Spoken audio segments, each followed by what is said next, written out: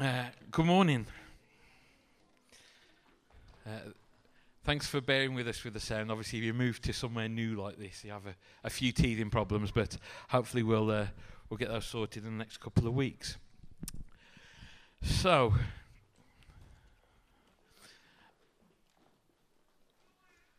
if you turn in your Bibles, if you've got them, to the book of Ruth, we look at chapter 2. It's going to come up on the screen behind me as well, so if you haven't got a Bible, don't worry, or if you'd rather look at the screen, then that's fine.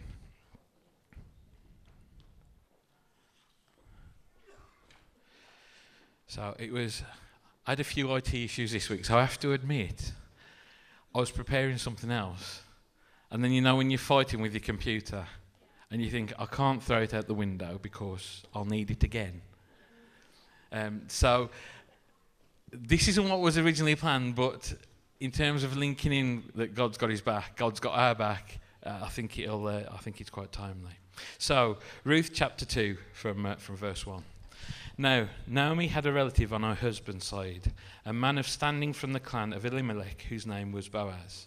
And Ruth the Moabite said to Naomi, "Let me go to the fields and pick up the leftover grain behind anyone in whose eyes I find favour." Naomi said to her, "Go ahead, my daughter." So she went out, entered the field, and began to glean behind the harvesters. As it turned out, she was working in a field belonging to Boaz, who was from the clan of Elimelech. Just then, Boaz arrived from Bethlehem and greeted the harvesters. "The Lord be with you." "The Lord bless you," they answered. Boaz asked the overseer of his harvesters, "Who does that young woman belong to?" The overseer replied, "She is the Moabite who came back from Moab with Naomi." She said, "Please let me glean and gather among the sheaves behind the harvesters. She came into the field and has remained here from morning till now, except for a short rest in the shelter." So Boaz said to Ruth, "My daughter, listen to me. Don't go and glean in another field, and don't go away from here. Stay here with the women who work for me. Watch the field where the men are harvesting and follow along after the women. I have told the men not to lay a hand on you, and whenever you are thirsty, go and get a drink from the water jars the men have filled." At this, she bowed down with her face to the ground. She asked him, "Why have I found such favour in your eyes that you notice me, a foreigner?" Boaz replied, "I've been told all about what you have done for your mother-in-law since the death of your husband, how you left your father and mother and your homeland and came to live with the people you did not know before. May the Lord repay you for what you have done. May you be richly rewarded by the Lord, the God of Israel, under whose wings you have come to take refuge." "May I continue to find favour in your eyes, my lord," she said. "You have put me at ease by speaking kindly to your servant, though I do not have the standing of one of your servants." At mealtime, Boaz said to her, "Come over here, have some bread and dip it in the wine vinegar." When she sat down with the harvesters, he offered her some roasted grain. She ate all she wanted and had some left over. As she got up to glean, Boaz gave orders to his men. "Let her gather among the sheaves and don't reprimand her. Even pull out some stalks for her from the bundles and leave them for her to pick up, and don't rebuke her." So Ruth gleaned in the field until evening. Then she threshed the barley she had gathered, and it amounted to about an ephah. She carried it back to town, and her mother-in-law saw how much she had gathered. Ruth also brought out and gave her what she had left over after she had eaten enough. Her mother-in-law asked her, Where did you glean today? Where did you work? Blessed is the man who took notice of you." Then Ruth told her mother-in-law about one of those whose place she had been working. "The name of the man I worked with today is Boaz," she said. "The Lord bless him," Naomi said to her daughter-in-law. "He has not stopped showing his kindness to the living and the dead," she added. "That man is our close relative. He is one of our guardian redeemers." Then Ruth, the Moabite, said, "He even said to me, 'Stay with my workers until they finish harvesting all my grain.'" Naomi said to Ruth, her daughter-in-law, "It will be good for you, my daughter, to go with the women who work for him, because in someone else's field you might be harmed." So Ruth stayed close to the women of Boaz to glean until the barley and the wheat harvest were finished, and she lived with her mother-in-law. Amen. So we're picking up the story of Ruth in chapter 2. To summarise quickly, chapter 1, Naomi had lost her husband and 2 sons. She had to tell her daughter-in-laws, Orpah and Ruth, who were married to her sons, to return to their mothers. But Ruth was determined that she was going to stay with Naomi. And as we read there in chapter 2, these two grieving women have gone back to Naomi's hometown of Bethlehem, and now they have to find a way to survive. So just think about this scene for a moment. Ruth is a widow. She's left her homeland of Moab. She's now in another country. She'd be considered a stranger, a foreigner, an outsider. And her mother-in-law, also now a widow, has seemed to have given up. She's saying that the hand of God is against her. But you know what? Ruth, although she was a foreigner, she had a different God. She wasn't inclined to just sit back and lick her wounds in that situation. Because she knew that they had to survive. She knew that they had to eat. And she knew that that meant going out to work in the field. She had to go gleaning. And that's what she did.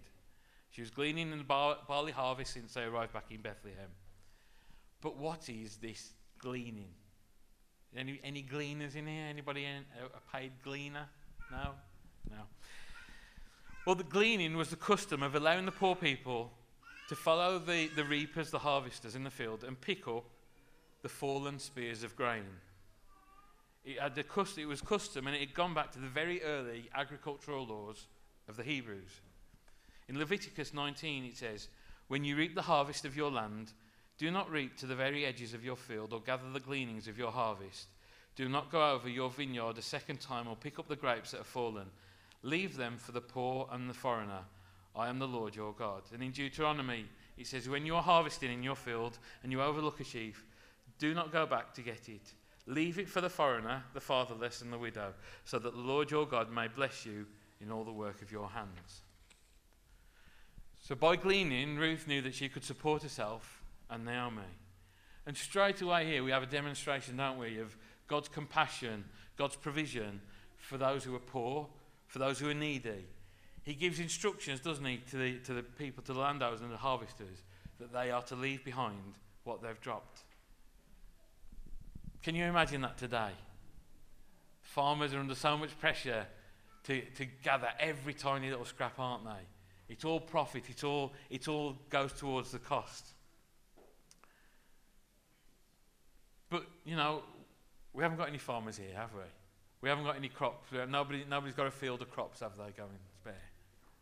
But it applies in other areas, doesn't it? We may not have crops for people to glean from, but that principle applies, doesn't it, about actually there is a need for us to provide for others. What we've got spare, we should offer to those who don't have. That principle still applies. You'll note too, though, that the poor people didn't just receive it. They had to go out and collect it. It wasn't brought to them. Now, I know sometimes people genuinely can't work and can't do that. But actually, there's a message here that actually if you can work, if you can do, then you should. In verse 3, picking it up again, we read, "As it turned out, she was working in a field belonging to Boaz, who was from the clan of Elimelech." Now, what would seem like a chance was actually, we know, God's hand, God's providence in action. Boaz was a relative of Elimelech, who was Naomi's deceased husband. And if this was an old movie, you can imagine them saying the line, "Of all the fields, in all the farms, in all the countries, she had to walk into mine." And we need to be alert, don't we? We need to recognise that those apparent coincidences in life are actually God-appointed events. There's that story, isn't there, about the man who heard on the radio about a storm coming and the risk of flooding. And he prayed, "God, protect me from the flood." A little while later, the rescue team came knocking the door, said, "Sir, you need to leave your house. The storm's coming. They're predicting floods. You need to go." And he said, "It's okay. My God will protect me." The waters came. He got into up to his ankles, up to his knees, and a boat came down the street. They knocked on the door and said, "Sir, please come with us. We'll get you to safety." He said, "It's okay. My God is going to protect me." The rain kept coming. The floodwater kept coming. He had to go up on the roof to escape. The helicopter flew over. The winchman came down. They said to him, come with us now. We'll get you to safety." And he said, "No, My God is going to protect me. Or the man drowned.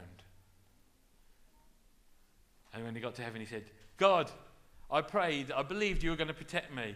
You were going to save me. Why didn't you? And God said, I sent the rescue team, I sent the boat, I sent the helicopter. What more do you want me to do? Those apparent coincidences could be God's intervention. We can have a confidence, don't we, that God's got everything under control.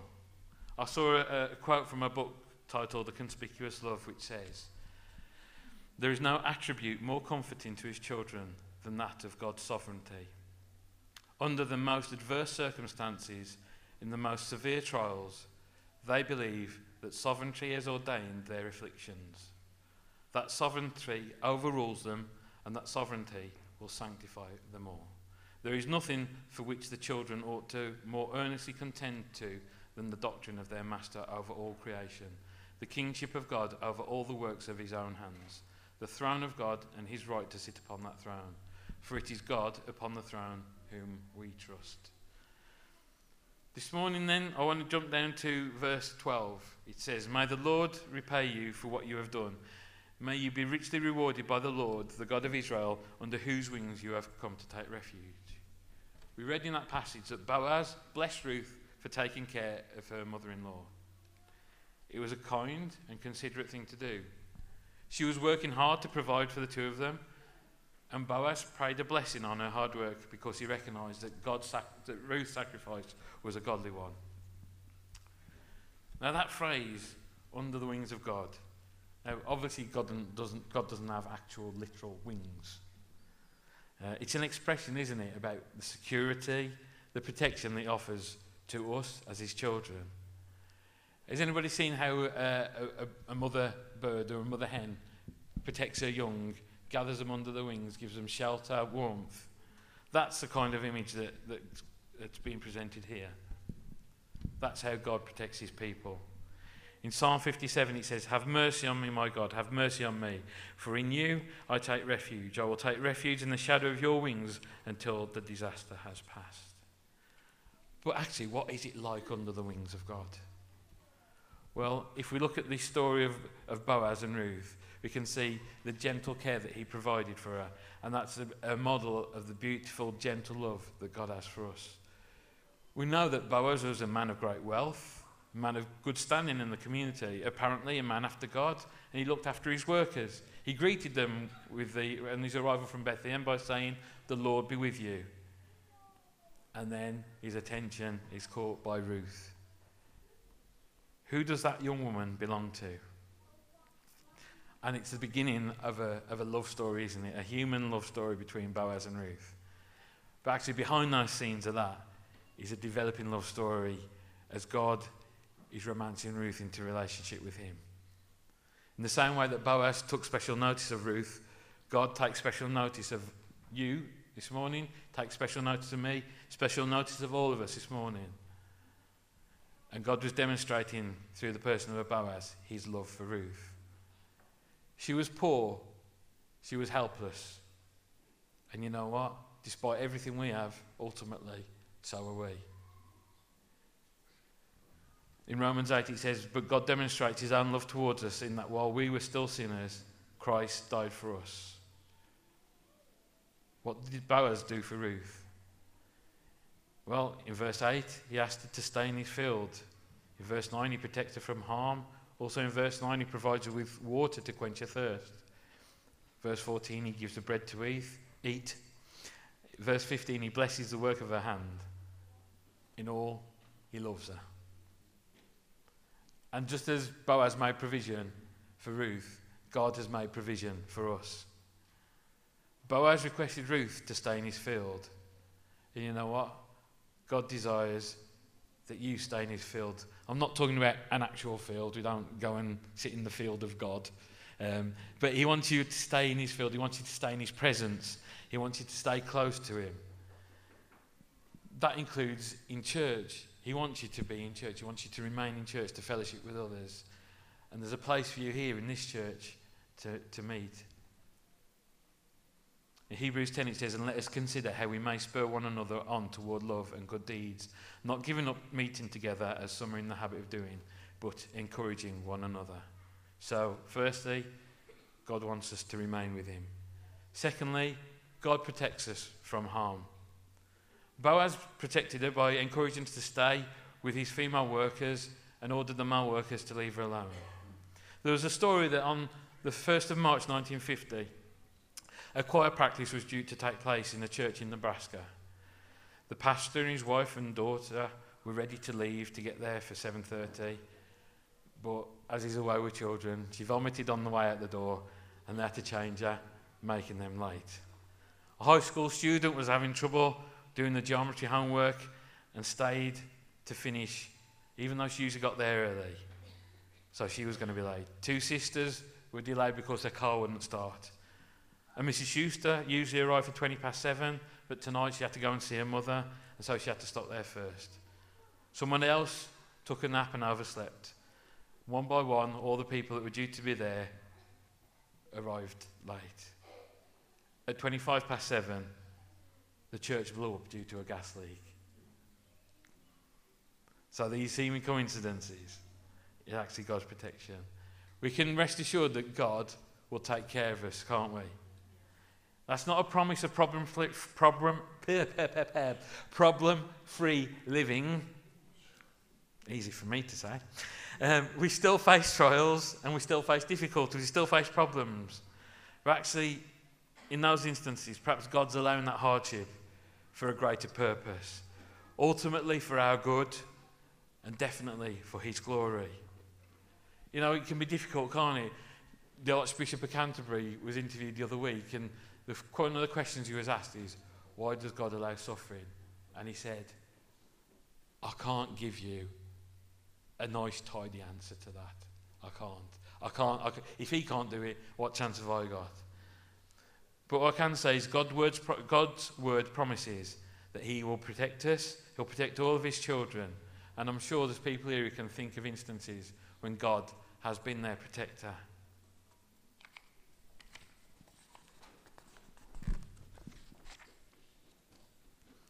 Thirdly, God provides us with living water.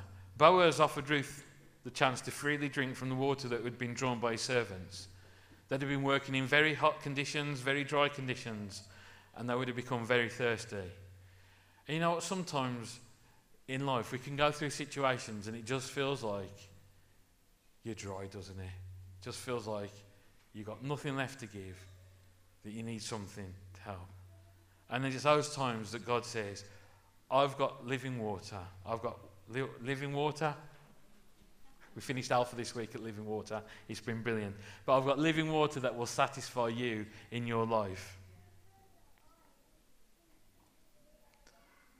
In Revelation 22:17, he says, the Spirit and the bride say, come. And let the one who hears say, come. Let the one who is thirsty come, and let the one who wishes to take the free gift of the water of life. Fourthly, God provides us with the bread of life. Ruth was gleaning to get natural food. And you know what? In doing that, she was more than satisfied with what she had. She even had some leftovers. And in the same way as we heard a few weeks about how God fed the Israelites in the wilderness with manna from heaven and they didn't go hungry, God promises to meet all our needs. Not all our wants, all our needs. He feeds us with the bread of life, Jesus. John 6:48-51, Jesus said, I am the bread of life. Your ancestors ate the manna in the wilderness, yet they died. But here is the bread that comes down from heaven, which anyone may eat and not die. I am the living bread that came down from heaven. Whoever eats this bread will live forever. This bread is my flesh, which I give for the life of the world. So, the bread of life. And fifthly, God blesses the works of our hands. God doesn't always do the work for us. But if we honour God in all that we do, in our jobs, in what we do for others, he'll reward us with the extra gleanings. Just as Boaz ordered his servants to pull out some of the grain of the sheaves for Ruth, we'll receive those extra gleanings too. Therefore, my dear brothers and sisters, stand firm. Let nothing move you. Always give yourselves fully to the work of the Lord, because you know that your labour in the Lord is not in vain. We have, in the gentle care provision of Boaz, a physical description of a divine, loving God and how he cares for us. Boaz made sure that Ruth was provided for and protected from harm. She was welcome to stay in the field for as long as she needed. She was actually given more than the gleaning rights she was entitled to. She was allowed to get water whenever she wanted. She was invited to sit with the other workers. And she was actually given so much to eat that she had some left over. Further into the chapter, from verse 18, we read that Ruth took the gleanings and the good news back to Naomi. Naomi gives Ruth a blessing to stay close to Boaz. And we learn that they were welcome to glean until the end of harvest time. See, Ruth arrives home with what's estimated to be about 2 weeks' worth of food, which she gleaned in one day. It's not a bad return, is it? And we witness a massive perspective shift from Naomi, because she thought God had turned her hand from her. She'd lost her husband. She'd lost her sons. But God's provided protection and sustenance for the two women, and Naomi is thrilled. She has her eyes open to actually what's always been the case.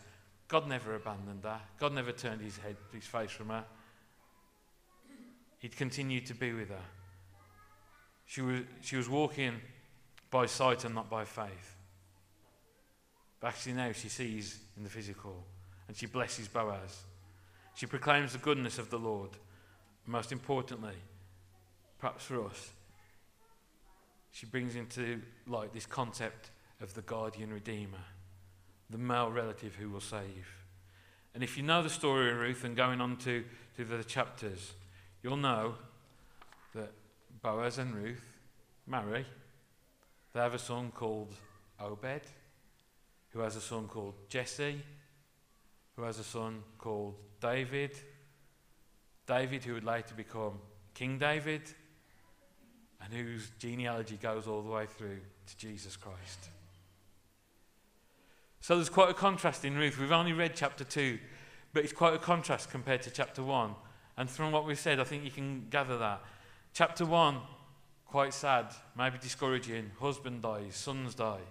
But then chapter 2 unfolds with promise. And you know what the challenge for us is to see that God is behind the scenes working for us, bringing everything out for our best.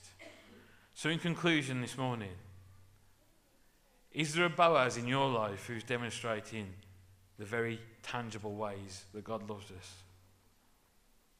If there is, thank God for them. Thank God for that person. Thank God for your Boaz. If you don't have one, pray that God sends you a Boaz, someone who will provide, who will care. Perhaps more importantly though, are you someone else's Boaz? Are you demonstrating the love, the care, the kindness of God to somebody else? What we say and what we do can be a reflection of who we are in Christ. And if we've been changed as Christians, then we should reflect God to others.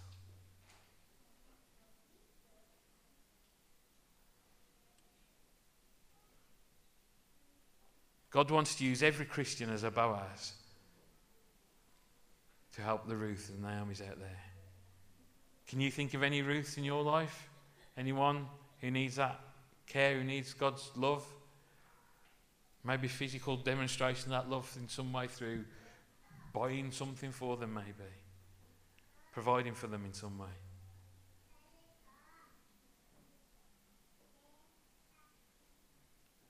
And then finally, maybe there's somebody actually who's not yet knows what it means to be under the wings of God, who doesn't yet really know what it's like to know his love and protection, to know, as we did with the kids, that he's got a plan to care for you, for me, for all of us here. If that's you, then know that God is calling you to find shelter under his wings. Maybe you're feeling left out, forgotten. Maybe you've drifted away a bit from God, from where you know you should be. He's calling you back to be under the shelter of his wings.